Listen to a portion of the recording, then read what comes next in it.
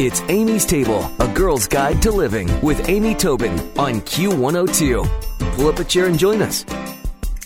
Amy Stewart is the award-winning author of 6 books on the perils and pleasures of the natural world, including 3 New York Times bestsellers, Wicked Bugs, Wicked Plants, and Flower Confidential. She's the co-founder of the popular blog Garden Rant and a contributing editor at Fine Gardening magazine. She and her husband Scott Brown live in Eureka, California, where they own an antiquarian bookstore called Eureka Books. And she's joining us today to talk about her latest book, The Drunken Botanist, The Plants that Create the World's Great Drinks. Hi, Amy. How are you? Hi, I'm good. Thank you. Well, I love all the names of your other books as well. Wicked Bugs, Wicked Plants. It's just fantastic. And what made you decide to combine cocktail culture and the plant world?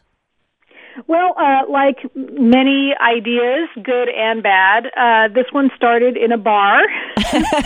I was talking with a friend of mine about gin, and he said he really wasn't much of a gin drinker, and I said, well, how can you not be interested in gin if you're interested in plants? Because there are so many strange and diverse and interesting plants in this bottle. And then I start looking around at all the other bottles, and I said, really, if you think about it, there's nothing but liquefied plants in all of these, and isn't that interesting? So once I got to thinking about it, I thought, it would really be interesting to look at it from the point of view of the plants themselves. Oh, yeah. So that's what I did. That is interesting, and it's funny because I wouldn't sit there and have that thought process at all. However, when I take a whiff of a good gin, it certainly is botanic. Right. But it's interesting, some of the things they talk about these days to talk to your kids about, like where did the food, who touched this food before it got to our table, so that kids have more of an understanding of food. It's the same thing about those plants to realize, the alcohol, it never occurred to me to think, where did this begin? What plants contributed to it? That's a fascinating concept. So, yeah, exactly. As you did your research, any long forgotten botanicals that you came across? Well, sure. There are all kinds. The thing is that we have been putting plants into alcohol for as long as we've known how to make alcohol. And in the case of distilled spirits, we've been doing that since about 800 AD.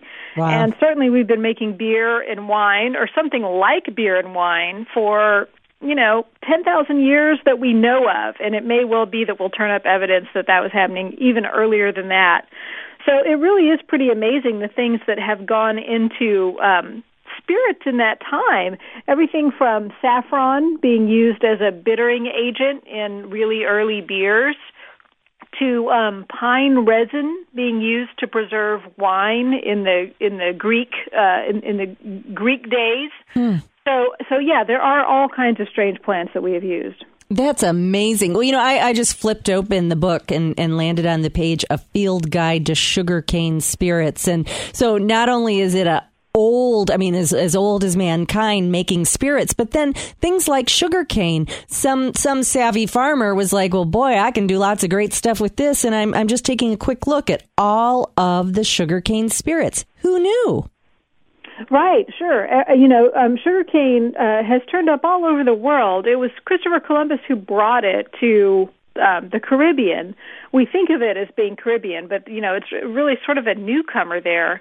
But everywhere that sugarcane has been used as a source of sugar, people figured out how to make alcohol out of it. Whether it's the molasses, which is just the byproduct of making crystallized sugar.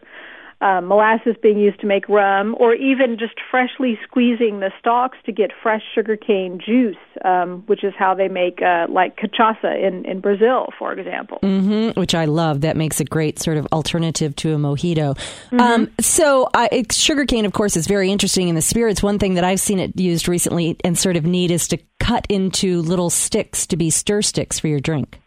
That's right. Yeah, I saw that. I was in Miami and I ordered a mojito, and it came with a little piece of sugar cane, and I thought, I have to grow my own sugar cane and do this. Wouldn't that be cool? Yeah. You have to live in the right climate though to grow sugar cane. That's for sure. But of course, I can understand how sugar cane would taste great turned into a spirit of some sort. But are there any plants that you encountered that don't taste great on their own, but once they've been transformed are fantastic? Well, yeah, definitely. There are a lot of plants that are used to add a bitter note that you would not want to drink on your own because it would be too horribly bitter. But when you add them to a spirit in combination with other plants, they're really quite nice. So you think about aloe, for example.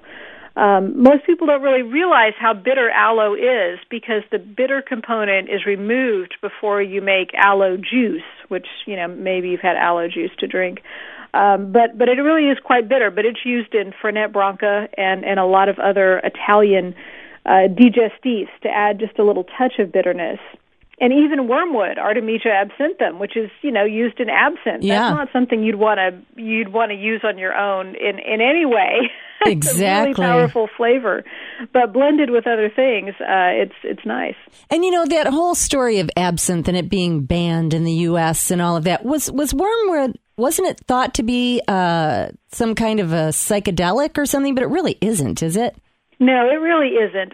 There is a compound in wormwood called thujone that at very, very high doses could cause seizures.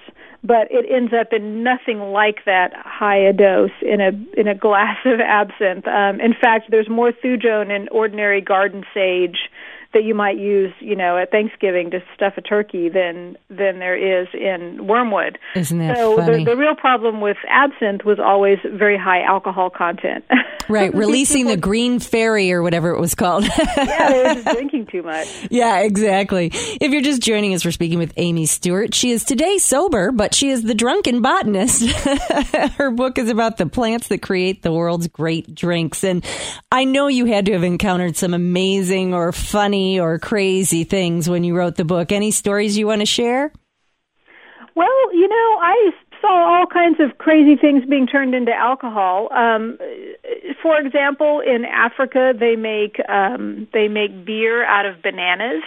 So farmers in Uganda grow two kinds of bananas. There's one kind that they grow for food, but then there's another kind called beer bananas. And this is a homemade beer. It's pretty low alcohol, and it's usually it's cloudy. It's an opaque, cloudy beer. And farmers figured out that they could, rather than grow the bananas themselves, which, take a little time to get to market and, they can go bad, they can make beer out of it, which lasts a little bit longer than the bananas do on their own, and maybe make a little bit more of a profit. So it just shows you how, ingenious people are with the plants that are growing around them. Oh, definitely. Well, I know that you shared a cocktail with us that I'm going to put on my website called and I don't know if I'm pronouncing it right, the Mamami Gin and Tonic. Sure. And of course, it's an interesting story, which I would love to have you share, but it's also just chock full of vegetables. And if your other life is that of a gardener, what's the first thing that you would urge somebody who's contemplating their first garden? Well, first of all, you grow the things that you like. If you're going to grow cocktail ingredients, grow the things that, you'll actually use. If you're not a fan of cilantro, there's no reason to grow it. And you really have to work with your climate. I live in the Pacific Northwest, and I can grow berries really easily. So there's a lot of raspberries in my garden. But if that's difficult for you, then don't fight Mother Nature. Do the things that really work well. But obviously some herbs are the first step, spearmint, and there are some great spearmints out there. There's one called Mojito mint, which is actually the mint grown in Havana. So it's actually a Cuban mint variety that is only in the U.S. because a Canadian tourist plucked a sprig out of a mojito in the airport and stuck it in her pocket and flew home with it.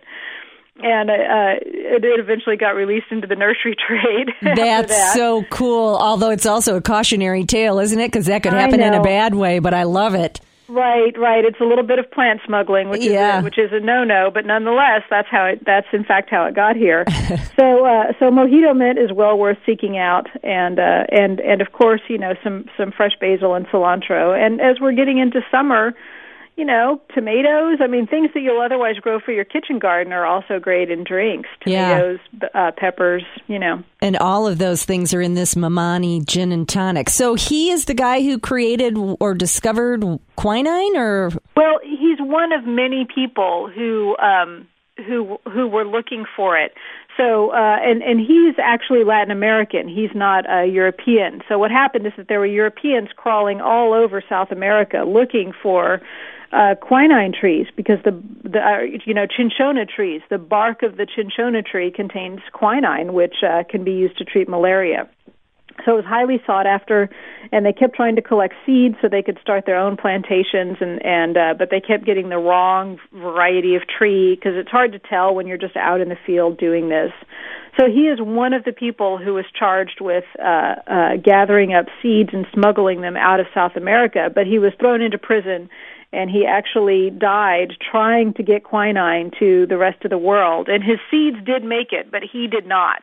Oh, so, I know. It's a tragic story, and a lot of these botanists do have tragic stories behind them, unfortunately. But, we can honor him, right? We can with a remember gin and tonic. Well, Exactly. The book is The Drunken Botanist, The Plants That Create the World's Great Drinks, and it's by Amy Stewart, and she's got a great website. It's amystewart.com. You got to check it out. This will be all of your summer cocktail fun and trivia and information. And thank you so much for joining us, Amy. Really interesting stuff. Oh, thank you. My pleasure. Stick around for another helping from Amy's Table on Q102.